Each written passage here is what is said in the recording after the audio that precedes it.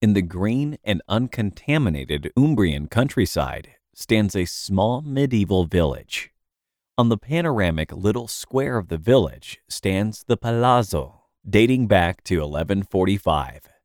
The Palazzo is surrounded by a park full of tall trees, on which also overlooks the old manor house and stables. The complex is made up of 3 buildings in adherence, restructured in different periods, however, well harmonized.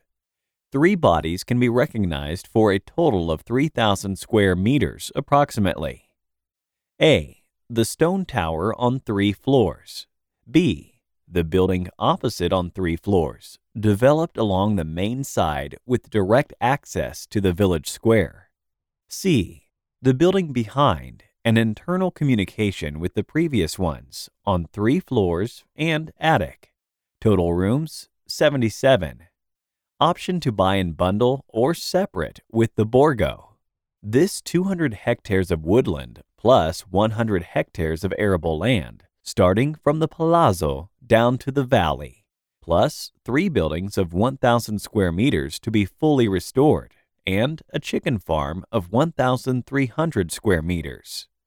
This volume can be converted into a new farmhouse of 5,000 cubic meters.